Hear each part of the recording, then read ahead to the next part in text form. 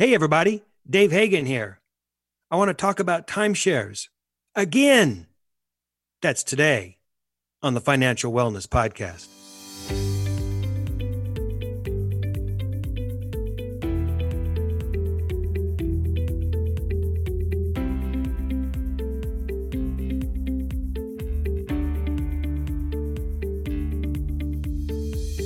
Welcome to the Financial Wellness Podcast, Dave's weekly message to keep you on your path to the financial success. Here is your host, financial problem solver and talk show host, Dave Hagan. Hello, everyone, and welcome to episode 410 of the Financial Wellness Podcast, or the TFWP, as we like to call it. Today with me, hey, it's Nick Appel. Hey, it's Dave Hagan. How you doing, man? Good, man. Just enjoying the views. Good to see you coming to us from San Diego today, right? Yep. Loving it. Hey, Brian Reed has got the week off. He deserves a week off after working hard all this time. So we will probably talk to him next week or the week thereafter. Brian Reed, we miss you. We're going to see you soon. I want to talk more about timeshares today. I know we've talked about them in the past. We did an episode. We're going to play some clips from it in a few minutes. But people are always writing and asking me questions about timeshares. You know, should I get a timeshare? I deserve a vacation, blah, blah, blah, blah, blah. Well, we broke this down, probably about a year and a half ago. Yeah. And kind of pulled it apart and looked at a timeshare for what it actually was. Let's take a listen. Hey, everybody. Dave Hagan here. Hey, today I want you to give me about an hour of your time so I can make a presentation to you about a product. And if you listen all the way through, I've got a gift for you at the end. Does that sound familiar? That's today on the Financial Wellness Podcast. I think everyone's been subject to this pitch. Hey, let us make a 1-hour timeshare presentation to you. And if you listen, we'll give you like a weekend free in Las Vegas. Happened to you? Happened to me. But is it a good idea? Now, I could give you my thoughts on it very quickly. I could say yes or no or whatever. And, well, we could all go home. But let's think this through a little bit. I think that you'll find it pretty interesting because there's some eye-opening stuff going on here. So timeshares. Timeshares is a big business in the United States. The first timeshare was in Kauai, Hawaii in 1969, I'm told. And according to ARDA, A-R-D-A, which is, by the way, the American Resort Development Association, the timeshare people, there were $10 billion in sales, in timeshare sales in 2018. That's $10 billion. And the average sales price was almost $22,000. So $22,000 on the average for a timeshare, a new one. And the average maintenance fee is about $1,000 a year currently. Now, I was kind of doing some research around on the internet and found out that as little as 5 years ago, that average maintenance fee was about $600. So it's gone up substantially in the last 5 years. Anyway, who cares? I mean, who really cares? Buy one and have a free vacation for life, right? I mean, that sounds pretty good. But the answer is not necessarily. Let's break it down a little bit further. A lot of people might ask, what's a timeshare? Well, it can vary, but it goes like this. When you buy some property, you get a deed, and you can use that property pursuant to that deed full-time, or think of it this way, a full 52 weeks a year. With a timeshare, you share the property with 51 other people. Now, you can use it for the whole week, but you're really a co-owner with 51 other people. Sound like a good deal? Now, some timeshares allow you the same week every year. Some have floating weeks that you can reserve, usually within certain times within the year. Like, for example, if you get a skiing timeshare, you will buy within, the winter season. And if you buy within the summer season, it's much less because people don't want to be at a ski resort in the summer typically. So that time will float. Some timeshares are not even shared ownership, but shared leases. So you share a common lease with 51 other people. I don't know. It's starting to get a little loosey-goosey in my mind. Some timeshares are even based upon points in a club. Now, a lot of people like this, but, to put up money for points in a club that you can turn in for, weeks, different weeks at different places. I don't know. Some timeshares you can just rent out your week. Some timeshares you can exchange for property in other areas, but you better get that swap done early because you want to have a good one to exchange to, and your timeshare better be pretty good. I'll give you an example. There's a timeshare place I know in Ventura, California, which, by the way, is a really nice place to go, but it's not particularly well known. So you let your timeshare people know that, hey, I got this place in Ventura. Not a lot of people are necessarily going to want to pick it up. They say that Hawaii is probably one of the best places to have a timeshare. Vegas, I don't know. It depends. There's a lot of timeshare places in Vegas, but I don't know. Maybe people like to be at the hotels and stuff more. How about timeshares in Barstow, California? Now, that's a great place to go play golf, but Barstow, California, I don't know. Not so much. Not so much. All right, so here's basically the deal. You buy the timeshare for about $22,000 and you own it forever. You get a deed. It's a recorded deed in most cases. And you pay a maintenance fee of about $1,000 a year. That's really about $80 a month for life. As long as you own or your name is on that timeshare, $80 a month for life. Still a good deal? And when you're done with it, if you don't want to pay the $80 a month on the maintenance fee for life, you must do something with it. You've got to sell it or give it away if someone will take it, or will it to your kids, or do whatever you need to do. And if you sell it, studies show that the resale value is less than 50% of what you paid. But you got to get it out of your name when you're done with it, because otherwise you still owe the $80 a month for as long as you owe it. Still sound like a good idea? I don't know. Here's some of my thoughts. First of all, you never want to borrow money. That's a primary thing that we talk about here at TFWP. You try to never borrow money. Maybe short term for a house, but you never want to borrow money, and you never want to borrow money for an asset that declines in value. It's almost worse than a car. We've talked about not wanting to buy a car because it declines in value, especially if you buy it right off the new car lot. In this case, it's actually worse than a car, because if a car gets old, you can pick it up, have it towed, and have the title closed out. But a timeshare, it's always going to be there, $80 a month to maintain it. I don't know. Another thought, do you really love the place?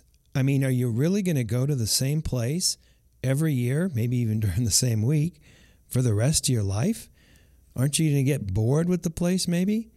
After 3, 4, 5 times, you go, oh man, I've been there, done that, seen that. I don't know if I want to go there again. I don't know. I think I would get bored. Now, yeah, you might be able to exchange your unit for a unit somewhere else, like, Ventura for California to something in Miami, Florida, or something like that. But you've got to tie it up a year in advance typically, especially for the good places. And you've got to have something really good to trade. So I don't know. Do you really love the place that much? Another thought, do you really want to pay $80 a month? And it might increase, as it has the last 5 years, for the rest of your life? That's kind of a millstone around your neck as you're putting together your monthly spending plan, and you have to put in $80 a month for the maintenance fee on your timeshare, assuming that you paid cash for the timeshare, by the way. Assuming that you already paid $22,000, do you really want to budget in $80 a month for the rest of your life, or until you get out of it? And that's another thought. How do you bail out? How do you bail out on this thing? You can sell it. Yes, you can sell it, but it's a tough sale. They're typically done online these days. You should pay broker's fees. A lot of times these go through escrow. The buyer's going to want access to the place. They're not going to pony up $7,000, $8,000 unless they see it. And how do you get them in to see it during the specific week? Or can you get the management company to let them walk through? Or are they going to go there and fly to Colorado to see what that ski place looks like, or fly to Hawaii to check it out? It's a tough sell. It's really a tough sell. Another way to get out of it, there's places that are, or businesses actually, that are called exit teams. And basically you're hiring a lawyer or a company to get you out. And you're going to have to pay them fees to negotiate with the timeshare company to get them to sell it or take it back. You could just give it to the to the timeshare people, and then they'll own it, and then they can rent it out. I mean, you could do that, but you're walking away from all of your investment. It's not really an investment, by the way, but all of the money that you put into it. Same thing with the exit teams, by the way. You're generally just going to walk away from the whole thing. You could give it away, but if you go to a charity and say, here's this valuable thing that you can auction off at the annual fundraiser, but you got to pay $80 a month to maintain it. I don't think the charity is going to want that unless you prepay a maintenance fee for a bunch of years. You could give it in your will and trust when you pass, but the kids might not want it. The kids might not like going to Branson every year, which would be an interesting timeshare, but not for younger kids necessarily. They might disclaim the gift from the trust or the will and say, no thanks. Another thought, will you trust the management company forever? It's like the homeowners association. Will you trust them forever? What if there's poor management? What if they let the place fall into disrepair and no one wants to go there? What if the neighborhood around the timeshare declines, sometimes through no fault of the timeshare company or the development? It seems to me there's a lot of issues and risk, especially when you're talking about how difficult it can be to get out of that. Couple of things to think about. So as a result, timeshares are usually sold with a high pressure pitch and to people that are typically on vacation. They really want to make it some kind of an impulse buy, because if somebody sits at home and starts to analyze this really clearly, some of these downsides start to come to the front of their mind. And they'll usually give you something up front for free, right? Like the weekend in Vegas. But isn't this what like the credit card companies are doing? Hey, we'll give you 20,000 points, which is about $200, I guess, when you sign up. So we'll give you $200, or we'll give you a weekend in Vegas to commit to $22,000 to purchase and $80 a month for the rest of your life. So what? Still sound like a good idea? I don't know. Think about it. Let me tell you about my experience. I got a little story here to tell you. This was some years ago, but my wife and I were skiing in Utah, and we were offered a free lift ticket each, which is a fairly nice piece of money for a 1-hour presentation in the morning. Well, what a deal. We thought, look, let's get there first thing at 8 o'clock. We'll be on the slopes by 9:15. We'll give them that hour. We're going to say no because I don't think we want to necessarily do that, but let's listen to what they have to say. Never been part of a timeshare pitch, so we checked it out. And I figured, you know what, even if it's a strong pitch, I consider myself pretty strong-willed. So we sat there for the hour and listened to some guy outline it for us. And the deal was, as I recall, about $25,000 for a week, and it included 80 free ski lift tickets. Now that means that the two of us could ski for free for like 40 days. Well, that would last us a whole bunch of years because we don't get a chance to ski that much. And it sounded really good. And then the discussion came to how we would pay. And we didn't have $25,000 in the bank. I don't know that anyone should have $25,000 in the bank or their checking account.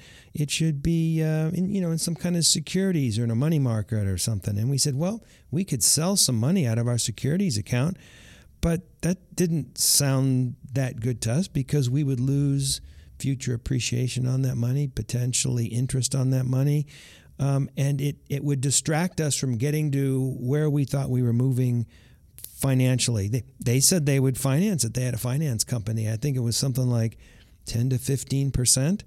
And we said, no, that's not, I don't really want to do that. They even suggested, get this, they even suggested that we could take a second out on our house to get the $25,000.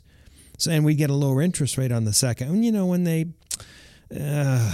when they started talking about taking a second out of the house, that's when we said, check please.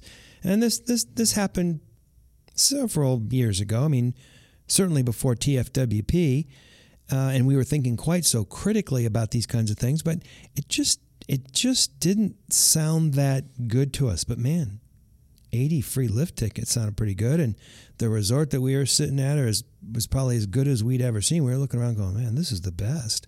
But, we decided to pass. So when we told the guy, yeah, I don't think so, give us our free lift ticket, please, he said, no, we have to bring in the manager. The manager's the only one that hands out the free tickets. Well, they were bringing in the real hard sell person, as it turns out. So we had to wait another period of time for her to be free. And remember, this is in the morning when we wanted to go skiing, and they knew it. But they finally brought her in, and she gave us the even harder sell, like, how can you pass up this once-in-a-lifetime opportunity kind of thing?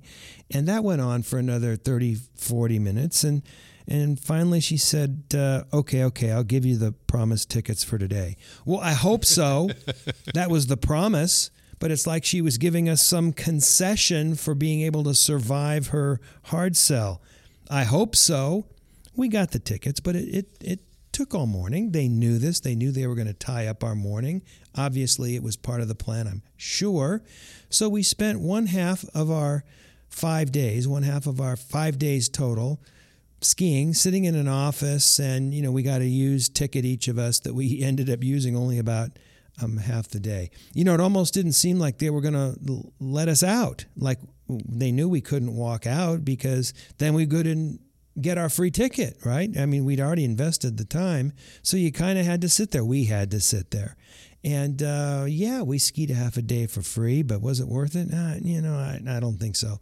It was a nice enough place, and it certainly would have been, we would have skied a lot at that resort with 80 tickets, but I'll bet we wouldn't have used all the 80 tickets, and we would be so tired of skiing at one particular place, and I don't know that it was worth it. And I got to tell you, as much as I asked for it, I still resented the hard sell. I still see the manager coming at us dressed to the nines and going, wow, here comes the person that's going to apply the thumb screw. But it was really interesting as can be to see them do their thing. So that's my story. Here's a tip, something that I learned from that.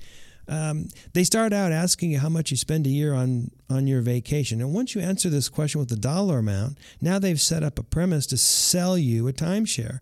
They're essentially getting you to prepay on your vacation. And they'll work through the numbers and they'll show you how it's actually so much cheaper to buy the timeshare than to spend money on a hotel room or a B&B or whatever you do and go someplace. And it's paid in advance and you only have to pay this amount. And it's a really good value. And if you get tired of the place, you can swap and but don't fall for that premise, Just tell them you don't go on vacation that often. It makes it much harder for them to sell. If they don't get a number from you, then their next step is going to be, well, you really deserve vacation, don't you? Don't you really deserve to be with your family? And when you have young kids, you want to bring them along. And don't you deserve that? Don't accept the premise. Tell them, hey, I really don't go on vacation that much. Or tell them what you actually spend. But be very realistic about it. If you don't accept their premise, it makes it harder for them to accept their conclusion. So is this really a scam? Well, no, not really. I mean, it's legal. It's legal in all 50 states from what I know. But in some cases, maybe it's worth it. I mean, if you buy one used, remember I said that you buy one used, it's like less than 50% of the original price. Kind of like a car. Think of that. Kind of like a car. After some years, it's worth a whole lot less. But if you buy one used through like a website, or if you see an ad or something like that, you could get in one at a pretty low price, and that makes the upfront better. Now, you're still going to be responsible for the absolute full amount of the maintenance fee. But if you get in cheaper, maybe. Or if you think you want to be at the same place every year for the rest of your life, I mean, that doesn't sound very exciting, but maybe. If that's the case, maybe that's not a bad idea. If you'd like to plan your vacation a year in advance And if you want to exchange, you got to do it a year in advance. And if you've got a week that moves within a certain zone in the year, you've got to reserve it in advance. And a lot of people reserve it right after they leave. They reserve it 1 year ahead of time. So if you like to do that, or you want to spend a lot of time trading, looking at pictures on the internet, et cetera, maybe it's not a bad idea. But you've got to be the kind of person that likes to spend a lot of time shopping or comparing offers on the internet. I mean, kind of like the type of person that enjoys comparing credit card offers or coupons. There are some people that find that very, very entertaining. And if you do, well, I mean, maybe. It wouldn't be my cup of tea. I wouldn't do it. So I think the answer is no, it's not a scam. And in some very, very, very, very limited circumstances, maybe you consider it. Especially if you buy a used. I think only an idiot would buy something directly from a timeshare company for the full price that in a year or two is going to be worth half or less as much. But maybe in limited circumstances, I like the flexibility of not having it. I prefer the greater flexibility. More recently in the last bunch of years, places have arisen like Vacation Rental by Owner, VRBO, or they call themselves Vrbo for some reason now, or Airbnb, which is getting a lot more air. And you can go wherever you want. Really, you can see the pictures. You can find out what the costs are. You have all these different choices. And yeah, occasionally you get a stinker that you rent there and you show up and you go, wow, this isn't really what I thought. But for the most part, it's kind of exciting to see what a new and different place is. You're typically getting places that have, kitchens and multiple bathrooms and that kind of stuff. And I prefer the variety of that. And that's another reason why I'm not a big fan of timeshares at all. And if you don't go on vacation, and there's some years where you don't, you just leave the money in the bank and take the interest or the appreciation on your stock. In a timeshare, if you don't use it, I don't know that they're going to build up that much. Some do, some don't. But you're paying for it anyway. If you don't go on vacation a year and you're still paying $80 a month, I'm not digging that. I'm not digging that as I put together my monthly spending plan. So I don't know. Here's a thought. Take the money, the $22,000 that you would use, and put it in a securities account and pick kind of a boring securities account that's going to return you some interest. And, some years less, some years more. We've talked about this on TFWP so many times, but maybe you'll get an average of, 10% appreciation or 10% dividend. Well, that means you're going to have about $2,200 a year as a budget to go on vacation. Use that as part of your vacation budget. Heck, some years you might not even spend that. Sometimes you'll just go, to the coast and spend 4 or 5 days and come back and put that money or leave that money behind in the account and let it appreciate. Don't think of it as an investment. An investment is not something that will almost certainly decline in value. If the salesman says to you, hey, it's a great real estate investment, walk away. If he says it's an investment in future vacations, walk away. They obviously don't respect your intelligence, especially now that you know what we've talked about here today on TFWP. Well, those are my thoughts on timeshares, and I'm sticking with them. If there's any listeners out there that sell timeshares, hey, give me a call. I'd love to have you on the show. And I think we could have a lively exchange of thoughts and have an interesting conversation. I think it'd be a lot of fun. Wow. What we said back then is still so true today. These timeshare things are a difficult thing to get in and get out of. Nick, you weren't part of the show on that particular date, but now that you've had an opportunity to kind of had timeshares unmasked for you, what do you think? Dave, was that a pun? Was that to say unmask as unmasked. In Corona? Because this is not a coronavirus edition. This is not a CV edition. No. To be honest, Dave, just stay out of it. That's my opinion. I think that's what we came up with back in the day is stay away from it. But, think this through. They grant you a fractional interest in some real estate. And once you pay for it, $15,000, $20,000, $25,000, in some cases $40,000, $45,000, you get assessed an annual management fee of $500 or $1,000 or $1,200, and it seems to go up every year. Oh my God. Yeah. Fees. And once it's in your name, you really can't get rid of it. Dave, I can't stand fees. I look at my bank account, fees. I look at my trust account, fees. I mean, just get me away from them. And once you have this interest in your name, what are you going to do? Who are you going to grant it to? Someone has to accept it. I mean, I guess what you could do is just get the name of the neighbor that you hate and fill out a grant deed and record it. And that way the neighbor owns it and doesn't know about it. Of course, once the neighbor knows that, they can disclaim that deed and it'll come back to you. It won't, believe me, the neighbor, when they get their first bill for $1,000 for management fees, they'll see who the grantee on the deed was, and they'll be knocking on your door. But wouldn't that be interesting to do, right? 100%. Yeah, no, it'd be classic. So yeah, it's as difficult today as it was back then. And these things continue to proliferate. What do you think about that, Nick? I think it tends to proliferate, Dave. Proliferate. Proliferate. One of those lates. I think it's a great word. And I actually, on this topic, I 100% agree with you. There you go. There you go. Well, since we're in agreement, that's a wrap. This is Dave Hagan, and you've been listening to the Financial Wellness Podcast.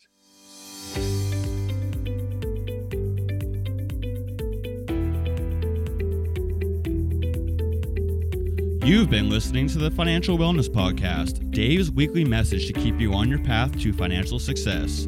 If you have a question that you would like Dave to answer on the podcast, go to thefinancialwellnesspodcast.com. You can leave an audio message with one click of a button, or type your message into the question box. Either way, it's sent right to Dave's phone. Remember, Dave will randomly draw from the submitted questions and pick the winner of a free 1-hour personal conversation with Dave to help you achieve your financial goals. Don't forget to subscribe to the podcast so you receive the new episode notifications, or share the podcast via the app with your family and friends. This is your announcer, Nick Appel, wishing you every financial success.